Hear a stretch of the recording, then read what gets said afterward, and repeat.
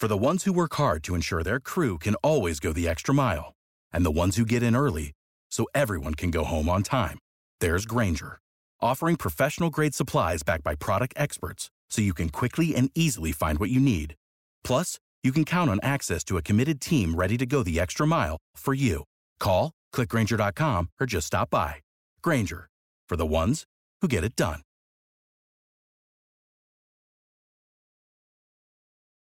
With Lucky Land Slots, you can get lucky just about anywhere. Dearly beloved, we are gathered here today to... Has anyone seen the bride and groom? Sorry, we're here. We were getting lucky in the limo and we lost track of time. No, Lucky Land Casino, with cash prizes that add up quicker than a guest registry. In that case, I pronounce you lucky. Play for free at LuckyLandSlots.com. Daily bonuses are waiting. No purchase necessary. Void where prohibited by law. 18+. Terms and conditions apply. See website for details.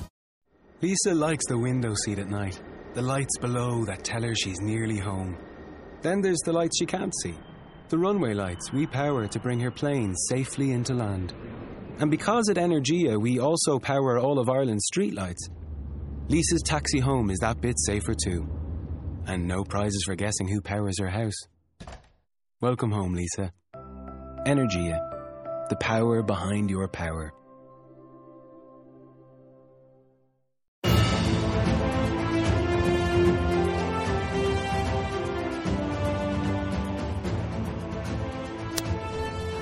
Welcome to the More Perfect Union, a podcast about the joy we get from American politics. Hi, I'm DJ from Suffolk, Virginia, self-described economic conservative and self-confessed Republican. Hi, my name is Greg. I'll be your Democratic liberal from Cincinnati tonight. I'm Jonah. I'm an independent, and I'm from Maryland. And I'm Kevin. I'm a Democrat, slightly on the moderate side, and I'm from Los Angeles. You can find us on the web at moreperfectunionpodcast.com, where you can hear this podcast and also some blogs and commentary. You can also like us on Facebook at facebook.com/moreperfectunionpodcast. And please don't forget to rate and review us on iTunes. Well, tonight we start with the Iowa caucuses, which are about 4 weeks away, and actually closer to 3 weeks away now. I got my calendar wrong in my head. And we can actually move from polls and polls and polls to actual votes. And I guess the first question I think we should all have is, Trump is in second place right now, slightly or somewhat behind Ted Cruz. Can Donald Trump get his people into the caucus rooms and get them to stay there long enough to vote for him? Yes. Greg, what do you think about that? Yes. Poll after poll has just been the Republican polls. And what Donald Trump has been doing is he's been getting non-Republicans. And he's got this whole plan to get these people who don't always – the Iowa caucus is this very this is for people who are really deep into the political machine. He's getting people – he's showing them what you do when you walk in. You do this, you go from point A to point B. He's going to get people who have never been to a caucus in, and he's going to get large numbers that Iowa has never seen, and it's going to crush Cruz or anybody within a 10-point lead and 10-point distance. So that's how I think Trump's going to overcome any point difference. Well, I must say, I feel like a kid who's just been told that Santa Claus is real, but what I'm reading in the newspapers is suggesting the opposite of that. So I'd like to know where you're getting that information. I hope it's true, but I am reading that Trump is not as organized as he would like people to believe, that he doesn't have as many field offices and field operatives as he boasted he would have. Do you remember by any chance, Greg, where you heard all that? I actually just saw one of the Sunday news programs. It was someone from the Times, and there's no love lost between the Times and Trump, and they were saying it. And Great. And not only that, but Trump's Twitter post was telling me this too. And I'm sure that's 100%. He wouldn't lie to you. He wouldn't lie to me. But no, the Times was telling, like, they are on the ground. They have this down. He's got the best advisors, the classiest advisors, and they may actually pull the greatest heist of the century. The century is 16 So, but what do you guys think? Well, here's the thing. I'm of two mixed opinions on this because on the one hand, the man has organized massive construction projects. He knows how to pull off a deal and execute on a project. So you would think that some of those skills would transfer to hiring a competent field staff and teaching people how to bring in caucusers and how to lead a caucus. So on that side, I'd like to believe that it's correct.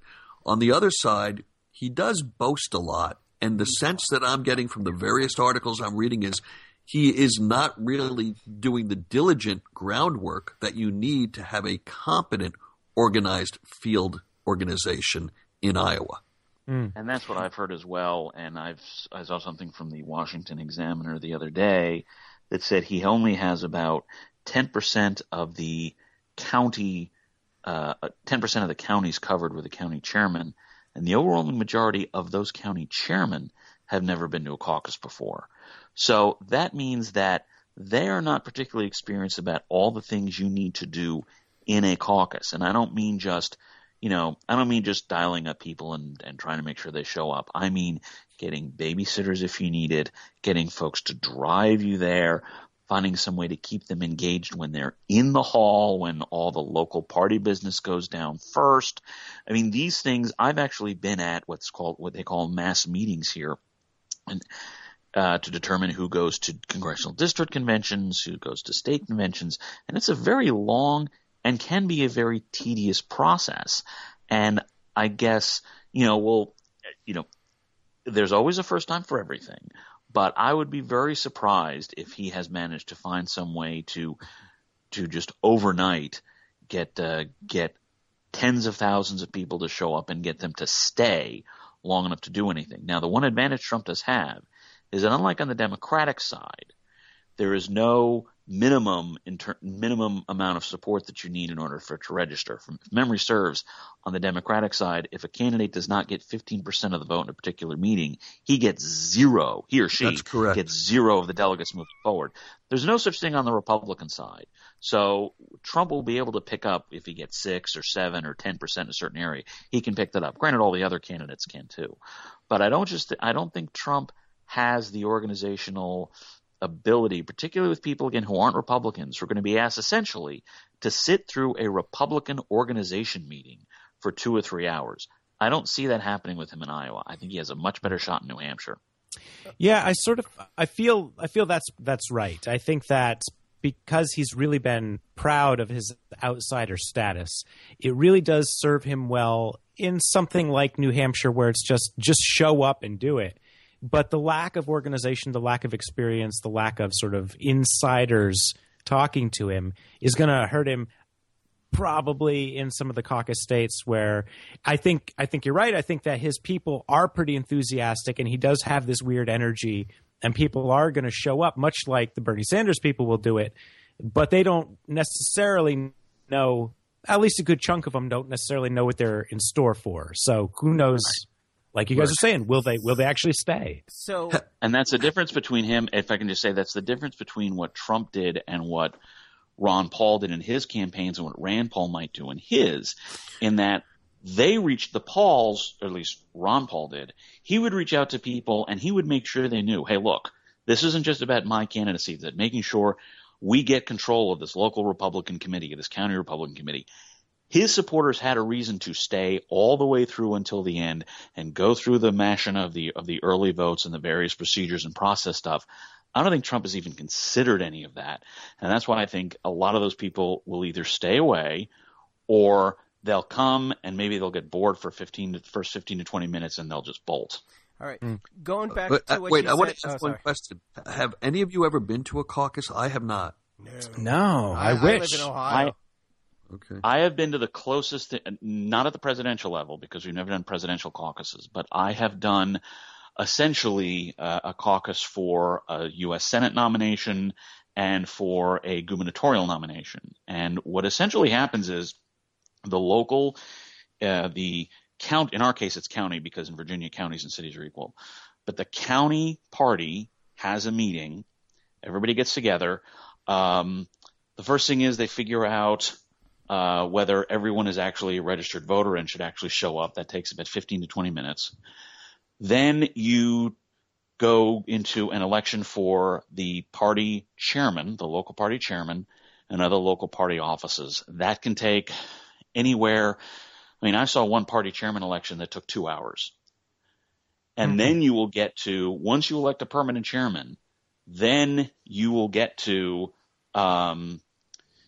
things for, nominating of people to go to the congressional district convention, nominating of people to go to the state convention. Now, in Virginia, the rules are a little different in that they love to pack the house in Virginia. They love to have gigantic conventions of tens of thousands of people. So they will let counties send far more people than actually want to go. Okay. So usually what happens is how it works in Iowa. So, well, I think in Iowa it's a little different in that if memory serves, you have folks who show up they don't even show up at county conventions. They show up at little town conventions. Right. And then they elect people to county conventions that happen about a week afterwards. And what happens is the actual caucus vote is people who vote for delegates that are delegates to county conventions that are pledged to a particular presidential candidate. And that's how they tally votes. And in fact, in Iowa last time, it was so close that they ended up confusing who some of the delegates were actually aligned to. So everyone thought Mitt Romney won the Iowa caucuses when in fact he lost. Hopefully they won't make that mistake this time. So it's interesting information. And two other things. My understanding of how a caucus works is that there's a lot of horse trading. There's a lot of lobbying people. You go to the Kasich people and say, look, you're at 4% right now. You're not going to – why waste your vote on Kasich? So why don't you come to our person? Now here's 2 points that I want to make. Some of that. It's a lot easier for Cruz or Rubio to make that argument to disassociated or disaffected Kasich, Bush, Carson voters than Trump. Agree. If you don't like Trump, I would agree. I don't see what you can say to people to say, hey, your vote is a waste. Why not come on board with the guy who's going to win or whatever they're going to say? The second thing is I predict, and another one of Kevin's wild out there predictions, Trump likes to spend money to get effect. Remember when he brought that helicopter to the Iowa Fair to give rides to little kids? I wouldn't be surprised if he's throwing lavish buffets out in his, tents, if he's using other inducements to get people to the caucuses and to stay there, and that it becomes a scandal of some sort that he's accused of bribing people. So just be aware that could be something that comes up. Yeah, I can see that. That is an angle he could use. Speaking of scandals, the newest scandal, which is one of my favorite things in the world recently. It's great. It's great. It's awesome. And I've been jittery. It's been so good. Is the Republican Party has turned on their own after years of being like vultures on our own American president. They've been saying, well, maybe Ted Cruz isn't an American, and maybe and the way they've been doing it is just so deliciously evil. They go, I don't have a problem. I think he's an American, but a lot of talk. There's been a lot of talk, and he needs to answer. I know your friend Kevin Carly. Yeah. Her line was one of my favorite. Was I think he's an American, but in 2014, which was just 2 years ago, he got rid of his Canadian citizenship. I think that says something, but I think he's an American. Right. It's just so malicious and evil that they turn on their own. Hey, Kevin. Yeah. Kevin, do you remember, and I actually don't remember this. I don't remember experiences, but I remember reading about it. Wasn't one of Richard Nixon's favorite phrases was, some people say, as a way of throwing an accusation without actually making it himself? Yeah, probably. Wasn't that one of Nixon's favorite things? I don't remember specifically, but it probably was, yeah. Okay. Yeah. Well, this is because what it reminds the only one. Go ahead. Go ahead, Kev. Go ahead. What does it remind you? I was going to say, it reminds me of, being in high school and saying, well, I'm not saying Betty Lou is loose, but if you see what's written in the men's room stalls, but I'm not saying it. But that stuff didn't just appear there. This is one where again, if you look at who actually did this, Trump has a vested interest in knocking down Ted Cruz because he wants to get past him in Iowa. But it's not just and everybody Trump, else has a everybody else has a vested interest in Cruz stumbling, so they will do something like, "Oh, well, I think this is silly, but you never know; it might affect people," and blah blah blah blah blah blah blah.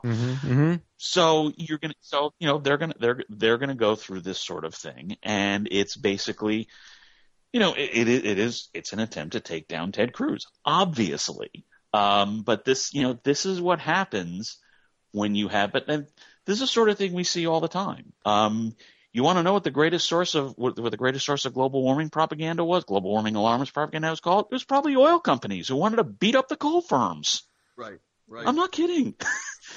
Right. But what's this great is, about you've got this, some Republican candidates beating up the others. Right. But what's great about it, it's the same line that they used against Obama 4 to 8 years ago. And they're also using the same line against Rubio. Well, I just don't see him as experienced enough because he only has – and they're eating their own.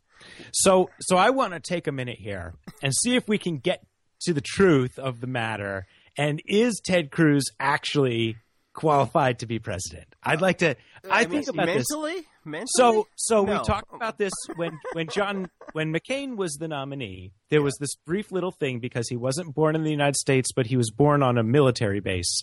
Right. And then In they kind of Panama? talked. Yeah. Yeah. And they're like, okay. He was born in the Panama Canal Zone, which at the time was United States territory. Yeah. Right. So that the qualifies. fact that it was, that qualified him under the rules. And this is one of the things that in my opinion made the whole Obama thing silly. Is that even if somebody could magically find a birth certificate somewhere in Nairobi that said, look, see, it says Barack Obama was born in Kenya, which I don't think he says because he's not born there. His mother was an American citizen under the law. That's Right. it. He's an American citizen no matter where the hell he was born. Same thing for Ted Cruz. His mother was an American citizen under the law. That's it. He is a citizen qualified to be president of the United States. This whole thing is designed to pull votes away from him. And, hey, like as John McCain once said, politics ain't beanbag. So, he knew this would come up because it's come up before. So he has to answer it. He's answered it as best he can. So let me go answering it. Oh, go ahead. I just want to go just a little bit further into the weeds and talk about the idea of dual citizenship. And who's the most recent president we've had that's been a dual citizen? So if indeed Ted Cruz has renounced his potential Canadian citizenship, that's fine. That's whatever. Who's the most recent president we've had that has been a citizen of more than one country? George Washington. Yeah, that's it. Actually, here's a great trivia question you could ask friends. Who's the first president born in the United States? Martin Van Buren. Martin Van Buren, the 8th president. That is wait a minute. No, that is correct. That is correct. Because Jackson was 1767, not 1777. Yep. So Van Buren? Van Buren was born in New York. Damn it. So the other thing to recognize, Jonah, and I'm sorry just to interrupt it, is that until 1998, if you acquired or had American citizenship, you automatically renounced any other citizenship you had. Not really. That was how American law understood it until 1998. The notion was if you were an American citizen, that's it. You couldn't be a citizen of any other country, and you couldn't actually try to use the citizenship of any other country for anything. That changed in 1998, as I understand it. Yeah, well, some country, but the other thing about that is if you had American citizenship, some countries said, well, we're cool with you having American citizenship. You can have both. So it would all depend on, like, Canada has always allowed dual citizenship. Well, yeah, Canada's right. And I've known people who had English dual citizenship because England was cool. And in Japan, you can have dual citizenship until age 22 if you're a child, especially a child of a military. But at 22, you have to renounce it. Go ahead, Kev. You were going to say something. I was going to say, in terms of the constitutionality of whether or not Ted Cruz or John McCain or somebody else could, run for and be elected president of the United States, we could talk about it all day long, just like we could talk about whether Obamacare should be legal or not, or whether Citizens United is constitutional or not. Ultimately, it comes down to 9 people that we've never spoken to and how they would vote on a given day after hearing oral arguments. To me, what this issue is really about is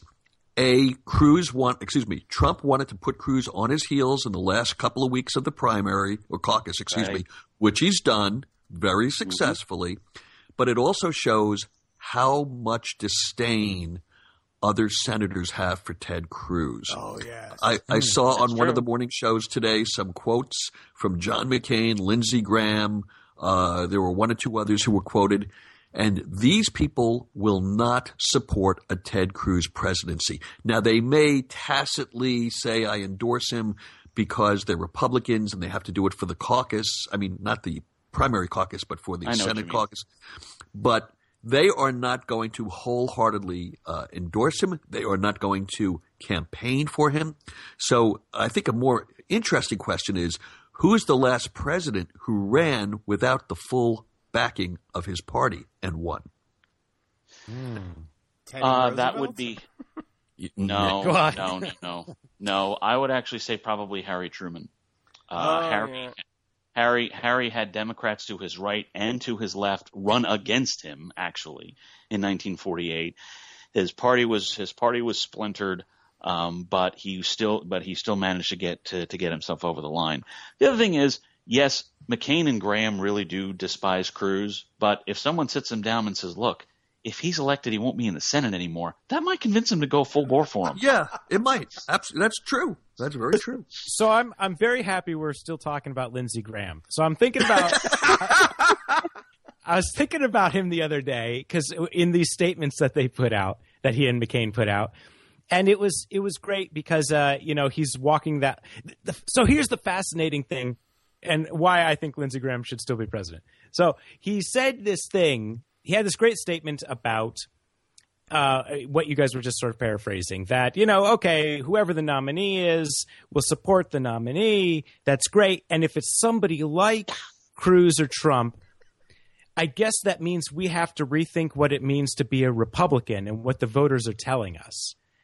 And it was just one of these things where between the lines, neither of these guys want to be doing this anymore, especially if Trump or Cruz is the nominee.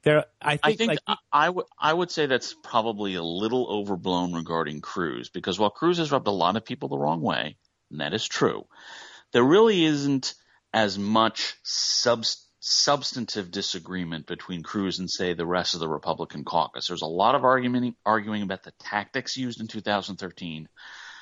A lot of Republicans thought that Cruz just really used bad tactics and was trying to hide from that by claiming everyone who disagreed with him on tactics was a traitor. So people are personally upset at Cruz. Donald Trump would mean the Republican Party, as I knew it growing up, it's just not something I recognize anymore. Yeah. It's the end of the Reagan alliance. It is. It would crack and splinter the fusionism that Reagan essentially built the modern Republican Party on, as I recognize it. Cruz in his mind is probably would still try to put that together. I don't know whether he would succeed or not. Trump would take the party in an entirely different direction. And I'll be honest, it's not a direction I'm comfortable with. But I think Trump would be much more of a shock than Cruz. Would you still call yourself a Republican? If Trump is the nominee? Yeah, if he wins. If he wins. Would you say, I'm going to take down my picture of President Reagan, or right next to it, I'm going to put, President Trump up. Maybe not as big of a picture, No. President Trump will never get that. President Trump will never get a picture. You have Reagan, you have the Pope, and then you have Trump. He'll build his own Mount Rushmore.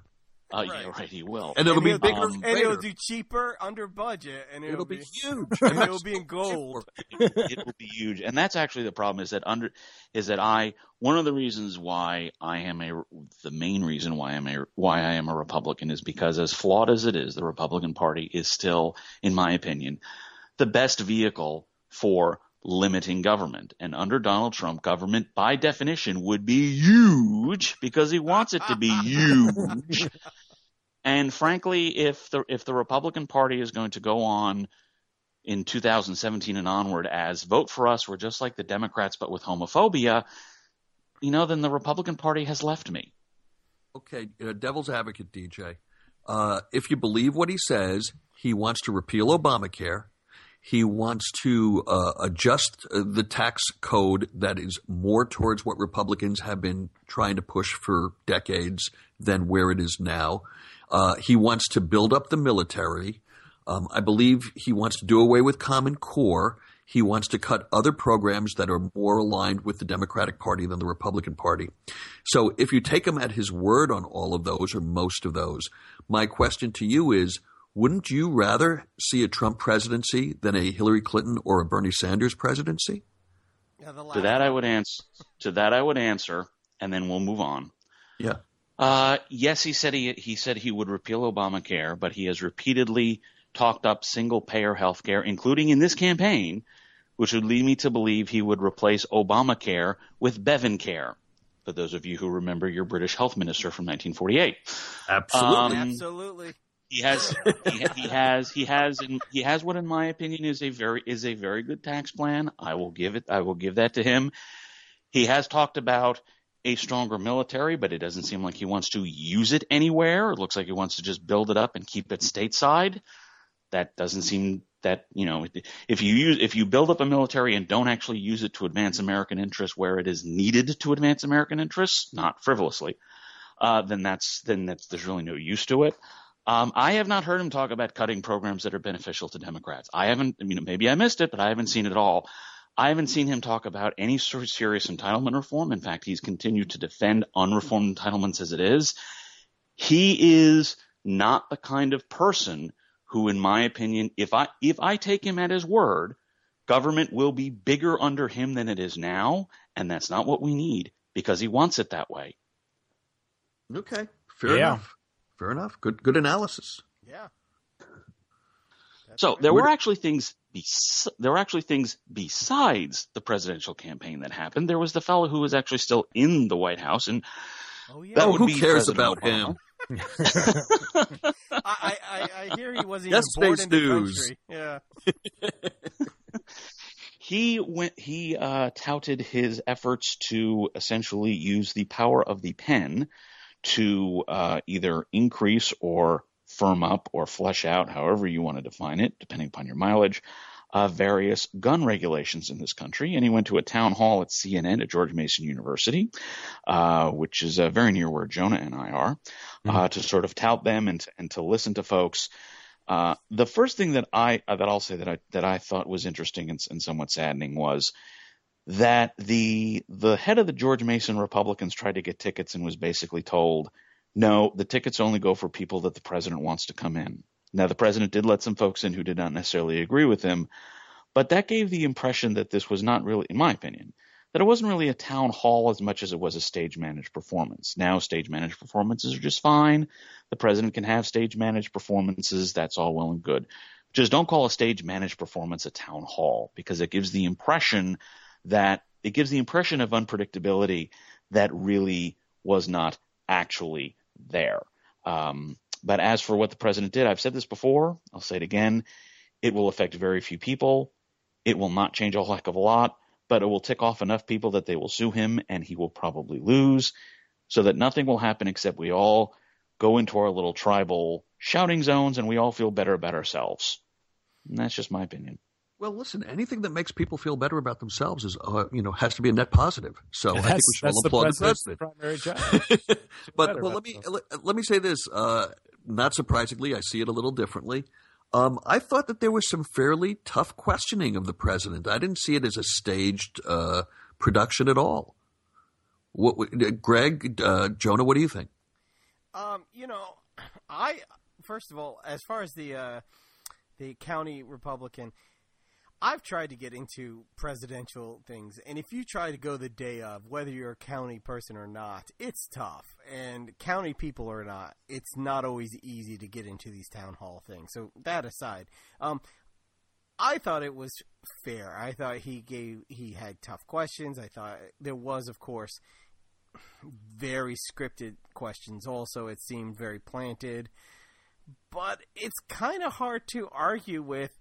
Yes, he talked about mental illness. He gave that. And yes, he said, this is where we're at. It's really hard. You know, I got a call from the NRA the very next day saying, he's taking our guns. And I was like, I don't know if he is. And they're like, but he is. And I said, where do you see this? And I kept him on the line for a half an hour agreeing with him at first, because that really upsets him. Because I wasted his time. And finally at the end I go, what did Bill O'Reilly say about this? He goes, we're not talking about that. But even Bill O'Reilly says, yeah, we got to go with some of this. We have to go with better checks and, you know, more people getting hired. You know, I don't see this as a bad thing. What do you think, Jonah? Well, I mean, so something has to happen, right? And interestingly, I was in a gun shop last week, and while I was standing there, a guy, like, it's not a store that I normally go in. I don't remember the last time I was in one, but just sort of being there and watching the people come in, and they're like, hey, I'm waiting for my background check. Shuffle, shuffle, shuffle. Yep, it's in. You can get whatever you want. And then somebody else coming in and saying, hey, I'm looking to sell this. And then, you know, going about it like it was a comic shop. And they're like, oh, this right here is a little scratched. And this is here. There's something about the culture that is very much speaks to me like it's a nerd culture. It's a geek culture. I would say that and who I don't know what was in any of their hearts. Fetish culture? No, I mean the same thing. Going Funny to Greg. A sci-fi con this next weekend. It's the same idea. Like almost everyone was in there talking about collectibles, and they weren't like, you know, how did it fire? It fired fine. Okay, but what about this thing? And it was such a strange experience that I guess I didn't expect it to feel like that, you know? And I think that I'll agree with Bill O'Reilly on this. I think that we need to figure out what the heck we're doing and whether everything is but for me, the bigger question is, so I've read a couple of headlines about this puts guns on the table in the next presidential election as a big issue. And I don't know, like when we look at national polling on this, there are the people that are in the NRA camp and the hardcore, constitutional, my right to bear arms people. But there's not a whole lot of them. And I don't think there's enough, even if they're all super worked up, I don't know if there's enough to switch the election between, you know, Clinton and Trump. Oh, no. If it's Clinton and Trump, then there's going to really be any force out there except for unless sweet meteor of death decides to actually enter the campaign and wipe out a whole bunch of blue states, which I'm hoping does not happen, because that would be lots of people dying. That's bad. Just so we're clear here, this is not a scenario I want. Wait, someone said it this morning that Virginia's a blue state, so you don't want that to happen. Someone said it this morning. Exactly. Who was it? Lafner, supply side economic guy, said that Arthur Laffer. Laffer, yeah, he said that no matter what, any Republican candidate who goes up against Clinton, anyone, will get about 47, 45, 46, 47 states at least. Any Republican candidate. That's what. Arthur. I've actually met Arthur Laffer. I have. Oh, okay. He is. I've met the man. Yeah. I would say he's a very good economist. He's a terrible political prognosticator. Right. Exactly. Just so we understand That's that. This was leading to. He said it with a straight face, by the way. I'm sure he did. No Republican. That the GOP candidate will get 57 states against Hillary Clinton. So go ahead. Go ahead. That is, and I can only assume he got high on the fungus he got from sucking his latest round of toes. Right. But the simple fact of the matter is, this kind of issue, in general, broad terms, voters they are more suspicious of gun regulation than they were 10, 20 years ago. But I think what the president did, and I think the president was rather smart on this, was he had a combination of things that, in my opinion, expanded his power in ways that he did not have authority to. But he couched them with things that just, make it faster to do background checks, come up with the people needed to actually make this stuff work. And those are things that just most Americans, that makes sense to a lot of Americans. So he did, this is, the NRA will say what they're going to say, and people are going to get all flustered and all this other sort of thing. But at the end of the day, I don't think this really changes things much, which is, in general, if a Democrat sounds like a gun grabber, it is going to hurt them. If a Democrat is able to avoid sounding like a gun grabber, and most of them usually are in a campaign, then the fundamentals return, and right now the fundamentals favor the Democrats. And finally this week, there was a vote in the House and in the Senate to repeal Obamacare. It passed. And it was repealed. It was repealed, and then the president vetoed the legislation. What I found really funny was that they had a signing ceremony in the House with the new Speaker of the House, Paul Ryan, thank you, signing the legislation as if he's the president of the United States. Do they do signing? They do now. I mean, is this their thing? Like every bill that goes up, I think we should have a signing bill.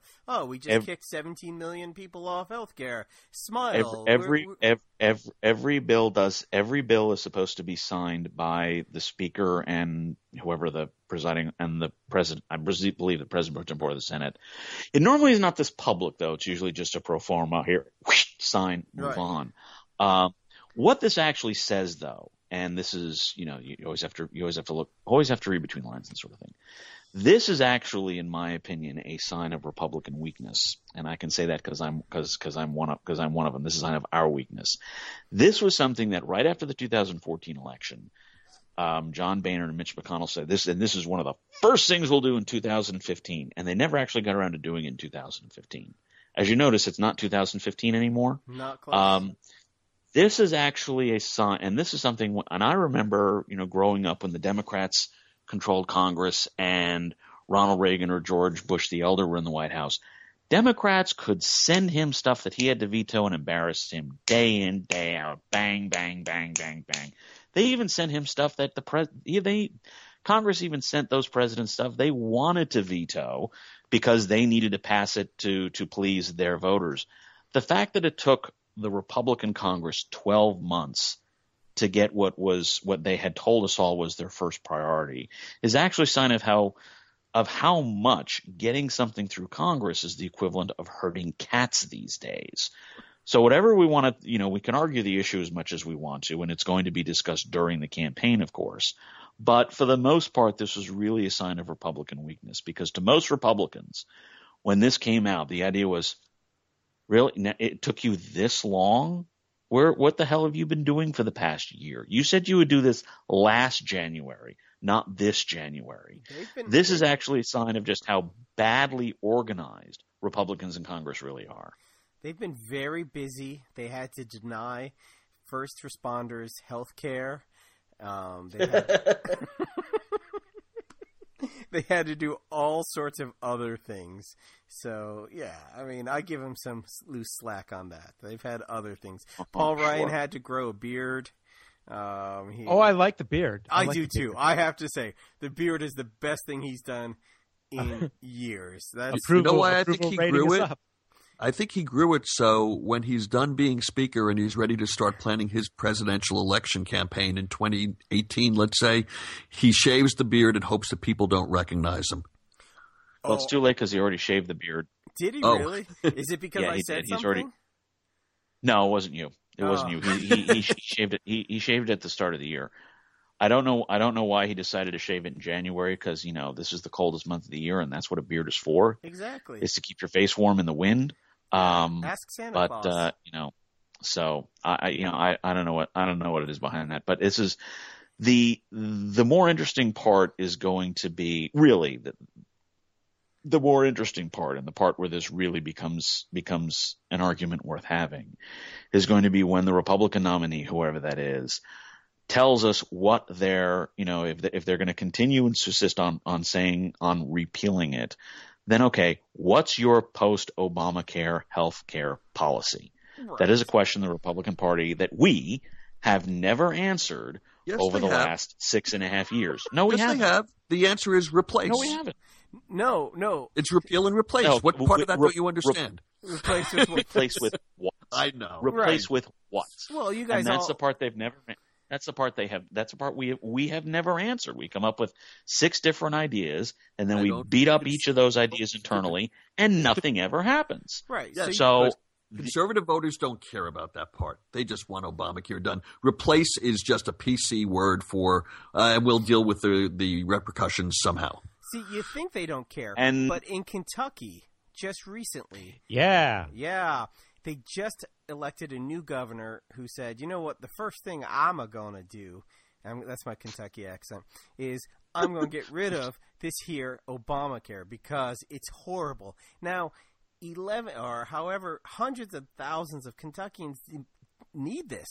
And then the thing he said, okay, I'm here. Where is that pen? And they all freaked out. And they were like, you're not really doing this. He said, well, you told me to. And he said, on second thought, I'm not going to repeal it. I am going to quote him, do my air quotes again. I wish you guys could see this. Modify it. Okay? And any president, Republican president, who gets in and says, I'm going to repeal this and kick you all off is insane. He's going to, once again, air quotes, modify it, end air quote. It's one of you. He's either going to. It's either going to be. It will be repealed, and then large chunks of it will come back in whatever the replacement form is, or it will be. It will be essentially change this, change that, change the other. The more important thing, I think, frankly, that Bevin can do, and it's probably why he figured he'd just get this off his plate, is to go after the certificate of public need nonsense, which is actually going to be an issue that's going to be popped up here in Virginia. Here's the thing. If you live in a state that uses certificate of public need to determine whether a hospital can open, whether a hospital can get an MRI, whether an urgent care center can open, et cetera, and I don't know how it works in all of your states. I just know in Virginia. But if you live in a COPN state, you already have rationed health care. It's just rationed by a bureaucratic official who you have never heard, and it's rationed in a way that guarantees hospital profits. You mean a death panel? Not quite. I know. It's my word. It's our word now. I know. But it is essentially something that says this is the amount of health care that you will have in your state, period. And it's not something people focus. It's not something people focus on because it's state issues and it's obscure state law. But it's one of the things that Bevin talked about during his campaign, and it's something I hope he actually moves on because it's ration care and it's guaranteed monopolistic behavior, and it's the sort of thing that we really shouldn't have in our healthcare system at all, period. Okay. And with that, why don't we move on to our wrap-up and predictions for the week and weeks to come. Anyone want to start? I'll leave it open-ended as to what you're predicting. It could be who's going to drop out next. I don't think we think anyone's dropping out before Iowa. Or how the debates are going to go in the next week. We have one Republican and one Democratic debate coming up. Or just state of the races. Anything? Anyone? So I've been thinking about Rand Paul and how, like we were talking about earlier, how his dad did really well with caucuses with the organization. And Rand Paul's not going to win, and he's not going to do super well. But my understanding is that Nevada is the last sort of Paul stronghold organization-wise. So I'm suspecting that Rand Paul is going to make it through Nevada before he drops out, just to see how well the Paul machine works. Okay. When is Nevada, though? That's a little ways away, isn't it? No, it's No, it's February after 23rd. Yeah, it's after New Hampshire. It's right after South Carolina. Oh, that would be no. South Carolina's in there first. That's right. Okay. South Carolina's in there. That will be interesting to see then. Yeah, that's a good call. That's a really good call. As far as predictions, I see Trump taking the first two. I don't see him pulling the South as much. I can't see him taking Florida. I see Hillary just beating Sanders like a narc at a bikers rally. I mean, it's just going to be brutal. I mean, he's just going to say, "Stop hitting me! Stop hitting me!" And it's just going to go downhill from there. And we're going to say, this is going to make a good Trivia Pursuit card someday. Yeah, okay, I have to follow with my prediction because I'm going the other way. I think that Sanders is going to win Iowa in a squeaker. And I think the people of New Hampshire are going to turn around and reward Hillary the way they did in 2008, and she's going to pull out a squeaker there. I think, on the Democratic side, I think Hillary wins both states. They may be close, but I think she wins both states, and then she crushes Bernie in South Carolina. Yeah. I think Cruz beats Trump in Iowa. I do think Trump wins in New Hampshire, and I think Trump wins in South Carolina too, because it has a much more – South Carolina Republicans are much more protectionist than the rest of the country. So Trump can actually score points with them on a particular issue. But I think actually, and granted this may be my bias here, I think Marco Rubio will actually win the Nevada caucuses, and that's where the anti-Trump firewall begins. And then from there I think Trump will fade, and it will be and Trump will fade, and Rubio will end up taking the front-runner status. Okay. That's a good one. That's interesting. And with that, I think we've covered it. Anything else? No, I think that's it. Okay, folks. Well, we'll see you next week after 2 more debates and a lot more fun on the campaign trail. Until then, this is the More Perfect Union podcast. Thanks for listening. Hello, it is Ryan, and we could all use an extra bright spot in our day, couldn't we? Just to make up for things like sitting in traffic, doing the dishes, counting your steps, all the mundane stuff. That is why I'm such a big fan of Chumba Casino. Chumba Casino has all your favorite social casino-style games that you can play for free anytime, anywhere with daily bonuses. That should brighten your day a little. Actually, a lot. So sign up now at ChumbaCasino.com. That's ChumbaCasino.com. No purchase necessary. VGW Group. Void where prohibited by law. See terms and conditions. 18+.